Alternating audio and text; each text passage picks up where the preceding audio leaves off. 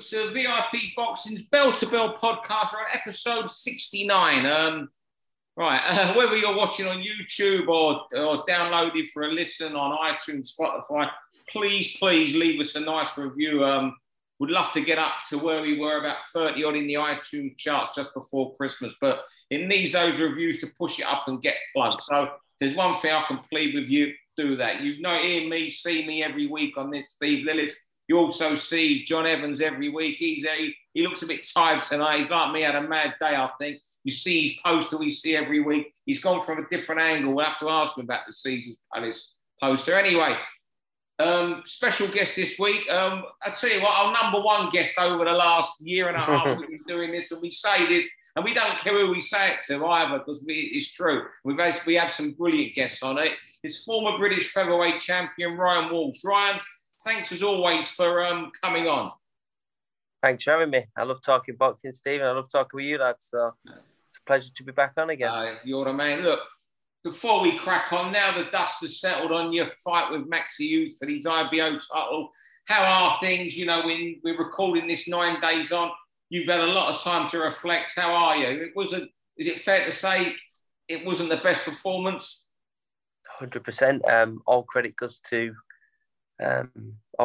Max and his team for employing the tactics to make me look, feel not too great. And you know, this is boxing. I was outboxed. I didn't think he was. I think the problem is, and what I said to my brother in the ring moments after, nothing's changed in 9 days. I said this 9 seconds after the fight finished. I'm not as good as what I thought I was or think I am. And Max is a little bit better and a lot more trickier than I give him credit for, having seen him fought Liam live. Liam didn't make that job look that hard. I tried to do the same job. All credit to Max. He's really slippery. I couldn't really nail him. I tried to get my fists on him. And I know I'm hard to nail. I know he didn't really nail me.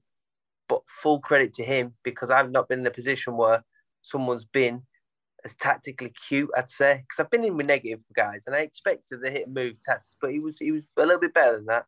And just full credit to them. Full credit. Yeah. Just one question for you. I'm sure John's got something to ask you, or a couple of things. Now, look, you're 35, but you're a boxer who's really looks after himself. We know how you and Liam live. I don't even know if you've ever had a Mars bar, but you know, what is the future for you now as a professional boxer?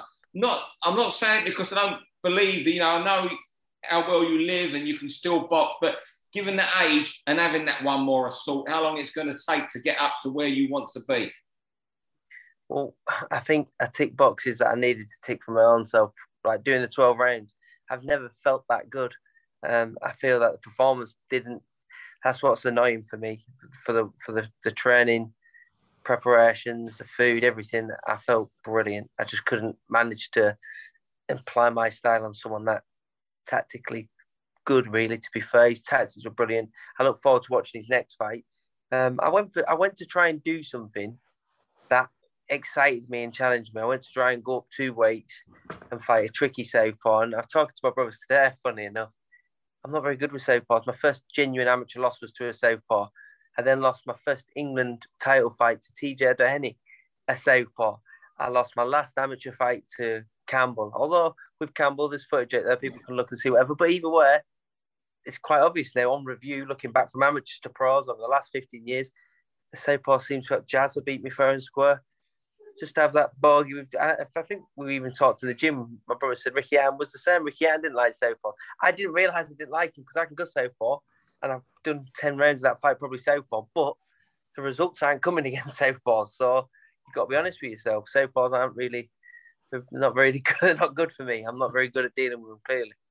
Well, looking back, Ryan, when you seen your brother fight Maxi and you saw how Liam dealt with him, do you think that may be a bit of a not a blessing in disguise, as you might have thought beforehand? Do you think it maybe put something in your mind and you tried to follow it and you couldn't get untrapped from that? Yes, I made some mistakes because Liam's very good. When Liam won that fight, he was relentless. He was like a bully. Liam's nothing like that. Liam's one of the quietest, nicest humans I've ever met. And that might be biased, might be between. But in the ring, he's a beast. He's an animal. And he treated Max with such disdain. And it was just obvious he was better than him. I even said it when DAZN come to ours to talk. I said, Liam's style will always beat him. And what I thought, I with the fitness I have and the attitude I had going into the ring, well, okay, I'll be able to get there and I've got a different variety to Liam, so I'll be successful. Well, Maxi's to nail Maxi, Liam made that look a lot easier, and I think maybe because Liam's got that natural little bit of extra length, and also a little bit more gung ho style. Liam's a lot less cautious, more brave, and what he done with Maxi, he shows how good of a result it was, because Maxi's now gone on a rip. He's won 6 fights on the trot for the first time in his career. Beat all the fighters. 3 or 4 of them he weren't meant to win. But Liam come off the back of a 2-year layout. He had one run out with a guy who I'd beat 7 years ago and beat Maxi like it was nothing. So he showed Liam's quality to me even more that night. And I'll say another thing, for our careers, amateur and pro, only one time amateur, but mainly amateur and pro, every time me and Liam would fought someone, he's always outshone me, always. I'd go 4 rounds with a journeyman, he'd stop him.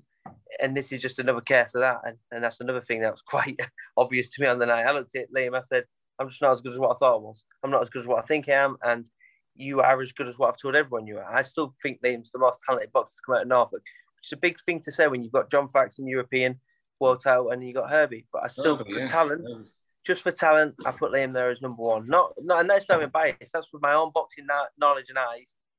The talent's there for anyone to see. I've had a lot of people tell me this as well. When you watch him, whether it be inspiring, the talent's there. And it's something probably you can't really teach. He's just got something. I think you're doing yourself down a little bit there, Ryan. You know, it was your first fight up at that. Steve always says something. He says fighters go through spells of maybe 18 months, 2 years where they're unbeatable. You know, they fully believe in themselves in the form of his life. And I've got no doubt you've heard the rumours about how Maxi was doing with Josh Taylor sparring beforehand. No, I heard he was doing really well though. Yeah, actually, I did. Yeah. Heard he was doing, it's true that. Yeah, apparently, you know, so that's the very top of a sport, and Maxi was doing very, very well with the very top. Yes. So for you to jump up that, he's in the form of his life, I think you may be doing yourself a little bit of a disservice, Ryan. I know it's not easy for you to say it, is it? Because you're a fighter. But I think my greatest asset and my biggest weakness at the same time is my honesty. And to move forward, I have to be honest with myself. I thought I could bridge all them gaps, run a form, experience that everybody's in, just with my style alone. And my style I wasn't able to do that to Maxi. And again, I can only credit him because I've seen it live. I've seen him crumble to that type of pressure and style. And he was very cute, and he's one of the hardest people I've ever tried to name. And I've even had a guy turn up once in the contract and literally run, and I had more success with him. So I can only, like I said, I can only give him more props. But also I have to reflect to myself. I'm not as good. I can't stress it enough. I've said it to everyone else, and I apologise for the people who come and watch. My saving grace on that show is the Kiko Martinez Warrington fight was that good. All the people who travelled up to see me and perform like that, they were saved by that one. I was so happy that they got a fight that they're all raving about. So I thought that's the fight I wanted to be involved in, but I didn't have the dance partner who was interested in that at all. And I realised this in the press conference when I offered him, let's have a fight. Let's meet in the middle. And he had just all fair play to them. They weren't taking the bet. And I would have rathered that. I would have rathered a fight. And he probably could have still won that way anywhere. But I would have rathered that. I would have definitely rathered have a good swing. Just one final question, quick question before we crack on with 6 rounds of non-stop boxing talk, Ryan. What weight will you return at? Definitely lightweight. It took me till the Tuesday before the weigh-in. So we weigh in on Friday. It was the first time I got under 10 stone the whole time. I don't eat, drink, smoke. I don't do anything negative, and I've never ate so well. So to get under 10 stone was a good 8 to 10 week process. So moving forward, I couldn't get to 9-4 with to get nothing. It'd be no gain. And the fitness I showed in that fight, I was really happy with. I know I didn't get my punches off. That was the most energy I've showed in preparation and actually in the fight. I just couldn't get my fists off. All right, then we'll crack on. Thanks very much for that insight, Ryan. Very honest, as you always are whether you're doing an interview with a magazine, speaking to us. Fantastic. Honesty is the best honesty I spoke to you. That was brilliant hearing from you. We're going to kick on. You know how we work, Ryan. 3 minutes of non-stop talk. Round 1 over to you, John. We're back to you starting the pod as you like. A man who maybe Maxi Hughes could even fight one day now. Devin Haney. Yeah, I actually believe that fight was pretty close before Kambosos beat Teofimo Lopez. I think it was not very far away from being made at all. But Devin Haney, maybe Devin realised just how stupid he looked from making all these demands and things like that and how long it was taking. And he's finally, bit of a bullet, give up a few little clauses in my contract and things like that. And he's backing himself to go over to Australia, fight Kambosos. He'll have to fight him twice if he beats him. I think there's a rematch clause. But finally, Devin Haney's backing himself, backing his talent, backing what everyone has said about him, but we've not actually seen yet, and backing himself to go and win this undisputed lightweight title. Probably an attitude Ryan likes, although Ryan would have done it 18 months ago. But I'm pleased that finally I've whinged about these lightweights enough. I'm pleased that finally one of them has decided to enough of a talking, enough of a whinging and social media, and he's actually taking the bull by the horns, going to the other side of the world and actually trying to win the titles. Yeah, well, I'll just say, look, he could have stayed at home in Prusy, 27-0. He could have improved on that, still made top dollar. And he's had a great time with Eddie Hearn. I think he didn't want to leave him, but he's had to sign a chunk of his career over to Top Rank and Lou DiBella, which he might have done with gritted teeth. But he's doing it, and he showed fights. These fights can be made, and even though the superstars in the making give way. Over to you, Ryan. I agree with it all. You see, for boxing, it would have been better with someone like Lomachenko not a lost, because this guy pursues the biggest fights. He's a bit of a throwback like Canelo. He's one of these, he wants to be active. But I think Haney has got everything. And the size, the size of these are proper top big lightweights. But he might have that downfall too, which Teo had. So right, having all that size, but can you then sustain that for 12 rounds? And I think you talk about form in the life that we were just saying a minute ago. I think Kambosos is in the form of his life. He's fast, he's at home. And I think I've called it in that I'm in a box up group. We've got a friend who we all share our, and I'm calling it now. I'm calling a controversial points win for Kambosos in a fight that it's going to be. I think it'll be really close. I think his speed. He's got the home advantage where all he has to do is match him. We all know the rules. You're the champion, so as long as you match him. Just recently in my fight, I got scored a shutout for the first time in my life. Now I don't believe that at all. But when you're the champion, you seem to have to do less to win a round, which I don't like, but it's the truth. And he's going to be in Australia. They're going to cheer every near miss, and the energy he brings, Kambosos, it could be one of them controversial ones. He's certainly going to be exciting. Look at Horn and Pacquiao. A workhorse, getting it done on fitness, the crowd right behind him in that afternoon sun. It's going to be the same for Haney. Great example. Exactly. Yeah. Cost my friends a lot of money, that. There we go. All right. Round two, over to you, Ryan. I've got coming up next. Judging judges. Well, with the fight that's just happened, the British super flyweight title, I believe, you reversed it. Yeah. So you'll know better than anyone. And I go back to the Cattrall Taylor one. That really annoyed me because you don't even have to understand boxing to understand a winner and a loser. I once was a big fan of Taylor. I was a fan of the man. I like to support the man. It's like that in football. I'm a huge United fan, but thanks to Cantona. So Cantona dragged me along. UFC Masvidal dragged me along. Taylor was my boxing one. I looked at him, I thought, you can box, you can fight. You don't talk too much rubbish. And then with this fight, it's gone the total opposite. He's had time to watch that fight, and everything Cattrall said he was going to do, he done. And there was a post put out before that fight by his ex-trainer, Lee Beard. And if you ever read that, it was brilliant. Going back to the judges thing, we didn't get what we wanted from when the judges got it wrong. So Ian John Lewis has been downgraded. All he can do is not do world title fights. He can still do European, could still do British. He can still ruin lives accidentally or whatever. I don't care. I've been on the end of decisions which are unfathomable. And even if it's just one judge who's got it wrong. And the non-accountability annoys me with judges. So judging judges, who is the people doing that? Because the British Board of Boxing needs to hire that job out to neutral. They shouldn't be judging their own. But we're all licensed members, boxing members. Why can't we judge them? Why can't we have our say? Because all of us should have written to the boxing news, not the boxing news, to the British Board of Boxing. We should have all appealed to have this straightened out once and for all. That should have been the best thing that comes from a real bad decision. Do you think there's any possible way that could happen? I've never heard anyone mention that before, where the actual fighters and trainers themselves judge the judges. Do you think that's workable, or do you think you get like a conflict of interests where you'd have judges against people who voted them down in the past? And do you think you could actually make that work? Well, I think with the invention of BoxRec, just the other night, I got I didn't know who was judging my fight until on the night, and one of the judges has never ever scored a fight for me. I think it's McDonald. He never scored a fight for me. And in the change room, I remember being pissed off about, well, there's one judge. No matter what I do, if I've looked through all my career, he's never scored a fight for me.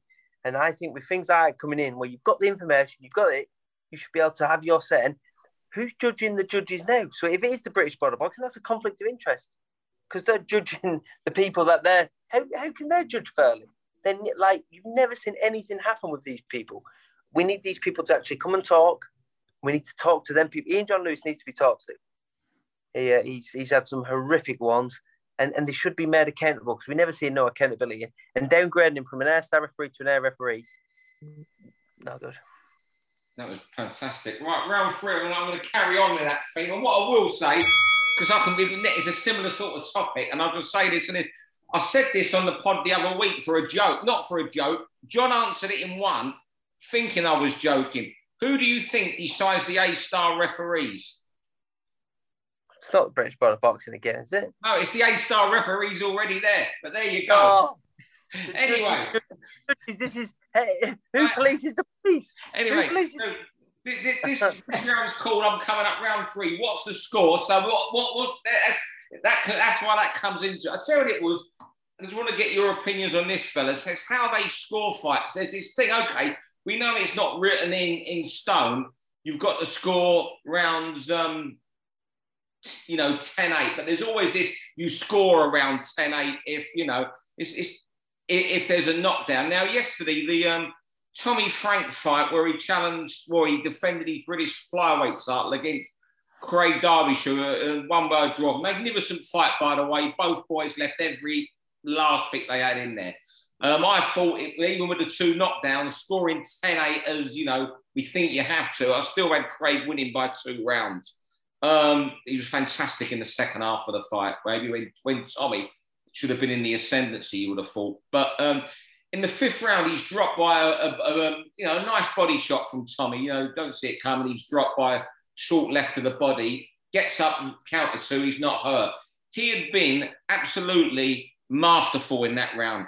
Dominated it, and it becomes a 10-8 round.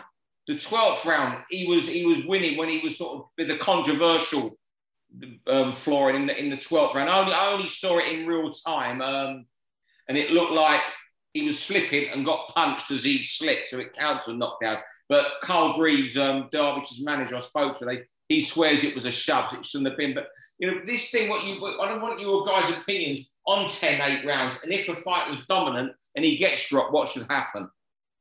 Should they be instructed to score better, these guys?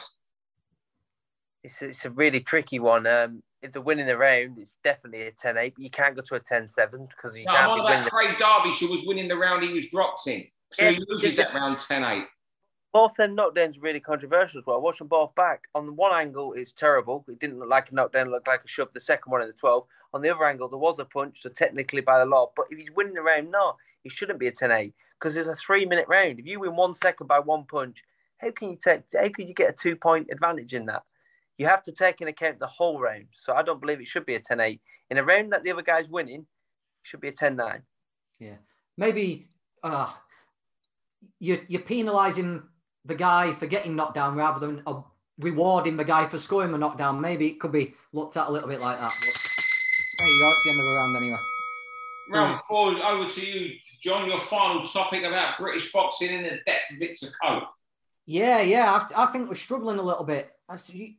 There's more and more cards being made. Every TV channel seems to be showing bills at the moment. There's more rumoured. Channel 5 are getting involved. There's Discovery going to get involved. It's endless, isn't it? The number of channels and the number of shows. The undercards are getting worse and worse and worse and worse. And I just worry that we've not got the talent, we've not got the depth to pack out these undercards. If you've got a boxing show on a Saturday night, take, for example, Sky Sports on Saturday. We shouldn't be having Zach Chelly against Jack Kilgannon at 9 o'clock in 8 rounds at super middleweight. You know, that's not good enough. We all, I like Jack. I see him about the park quite often, and Chelly's a decent kid, but that shouldn't be 9 o'clock on a Saturday night. And I just worry that there's not enough talent to produce decent undercards for television. And yeah, you know, might say, oh, the more boxing, the better. I don't necessarily think so. I think it's more quality over quantity with boxing. And I just worry it's getting watered down a little bit too much at the moment. It's totally diluted. And what I'll say, there's not enough opponents to go round. There's not enough journeymen out there to go round. I mean, two of Curtis Gargano's guys got stopped at the weekend. Dean Wilkinson and John Spencer unexpectedly. Suddenly, they'll have four fights. That's 6 fights down on two promoters' cards this year. And also, we've got a load of Eastern European guys over in Czech licenses. Their visas are up in a couple of months. And they're just filling shows at the moment, these guys. There's 12 of them over with Czechoslovakian licenses, and they're good.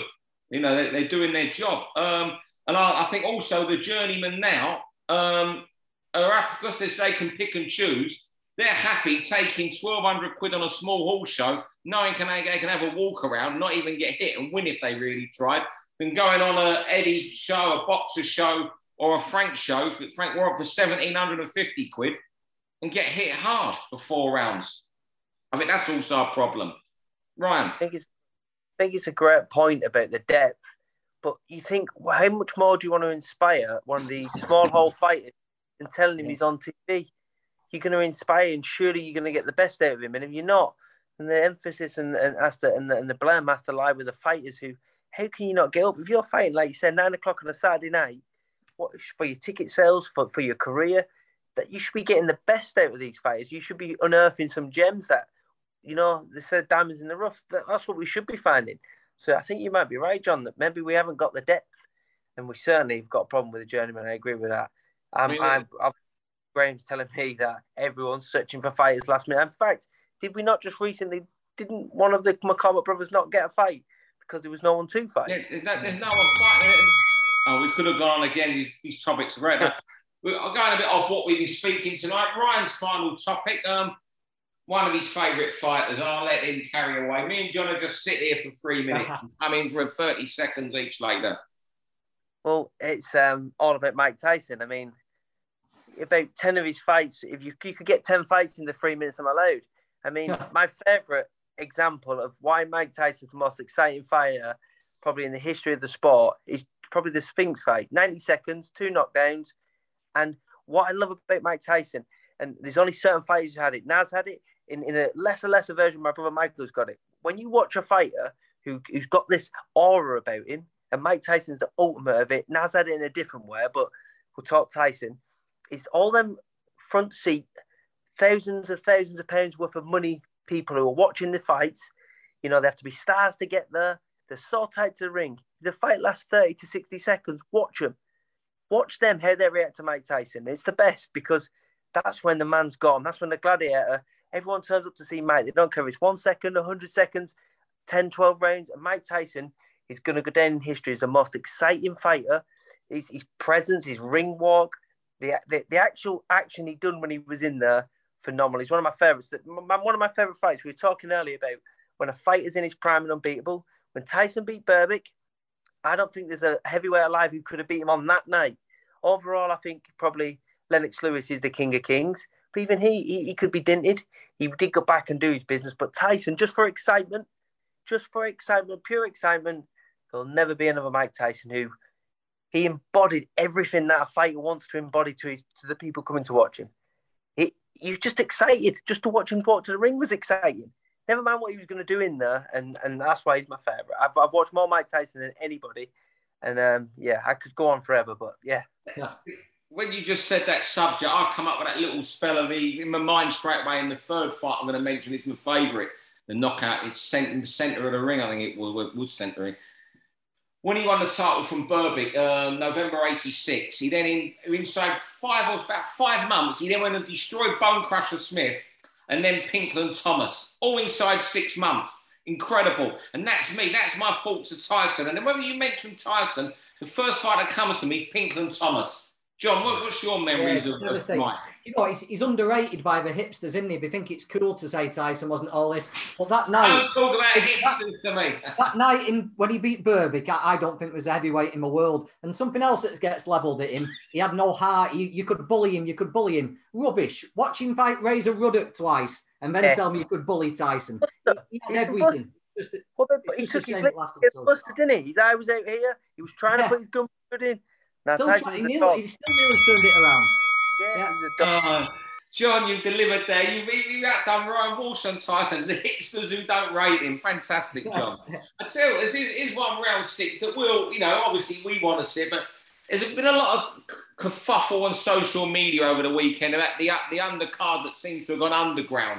No Fury versus White undercard being named so far. I'm sure it's going to be out this week. Forget all this talk about the fight's not happening. It's happening. But you know what I'm thinking? For us who love boxing, we want to see a good undercard at all levels. But you know what? I think when BT and Sky put on these big pay-per-views, 80% of the people have got no interest in who's on the undercard. It could be John Evans knocking me out with a body shot in the first 10 seconds, and they'd accept it as proper boxing, wouldn't they? Because they're just there. You go back to when Usyk versus Joshua at White Hart Lane. Sky was spending more time asking Idris Elba, whatever he's called, the guy that used to be in that nasty cop program, who now does adverts for Sky. His career's gone a bit downhill. They was asking him, what's it like being an Arsenal supporter at Tottenham's ground? I mean, that was the sort of stuff they were filling it with. So that they're not the undercard. The people watching will be more interested in what Idris Elba's doing at Wembley than when Anthony Kakashi, Isaac Lowe, or Tommy Fury are fighting. It means nothing to them, and it's only the few hundred people on Twitter who are not getting this. And it's sad, but that's what it is. Sky and BT are not catering for the hardcore boxing fans when they put these big pay-per-view cards together. And that's not a knock at Frank Warren, BT or Sky. They're giving what most of the consumers buying that want. You're 100% right. You talk about 80 to 90%. That's how much of the purse is being spent. 98% of the purse is being spent on that fight. Yeah, that was the other point I wanted to make, yeah. The money's on that fight. That's what they're going to make, the money through the pay-per-views. I tell you what I've found interesting in talking about this fight is how much love, respect, and fans White's got. It's shocking to me because, I don't know, maybe I'm a little bit of the old school who remembers the failed drug test and remembers things that put a little bit of tint on him. And I'm not giving Fury a get out there with his ball meat and everything. But what I'm saying is he's really well liked and hoped for. And I think it's due to the fact how long he's took to get his shot. So full credit to him. I've been on an undercard of his as well. But he's really, really well liked. The numbers will be massive for that fight. I do think that because just general normal boxing fans, you don't think know nothing, really like Dillian White. Yeah, I agree 100%. And I know Steve thinks like the promotion missed out on the famous head-to-head photo to kickstart it all by Dillian acting up. But yeah, there's been news and talk about this fight and Dillian doing no promotion and Frank arguing with lawyers. It's been every single day. You could say it's been the worst promoted fight, but you could also say it's just been relentless every day. There's been talk about this fight. The tickets are sold. I believe we've got 5,000 or 6,000 more, haven't we? There's going to be 95,000. I don't know whether it's been an hour or I was told wrong. I haven't seen any releases. I'm told now they might be letting in over 93 or 94,000 in there. Yeah, I believe it's about 95, 96. So wow. we're not going to spend anything on the undercard. We'll get Tommy Fury, won't we? We'll get Isaac Lowe against somebody. And it'll be like a 5-fight card. And as you say, interviews with James Corden and Idris Elba. Oh, no, if James Corden is interviewed, I'm switching off and not watching it. No, I'm so excited for the fight. If James Corden rocks up, I'm going to turn over and watch, I don't know, I'm going to watch Masked Singer. BBC One last night at the proms or something. Or, I'll go and watch Take That's Great. I'll listen to Take That's Greatest Hits. Don't talk about Corden to me. Fellas, I think we're out of time there, John, are we? Yeah, gone way over. Yeah. I tell you what, you've been a brilliant guest, Ryan, as always. You're number one on this podcast. We want you back on in a couple of months. You're absolutely superb tonight. John, you've been in top form as well tonight. I can't thank you both enough. And thank you everyone else who's tuned in and listened, because, you know, it's been a 20, 25 minutes of good boxing talk there tonight. And I'll say that myself without, you know, promoting how much we love doing this. Thank you very much. For all boxing info, news and latest interviews, amateur and pro, across the north, click and subscribe. VIP Boxing Promotions. Also Twitter, Instagram and Facebook.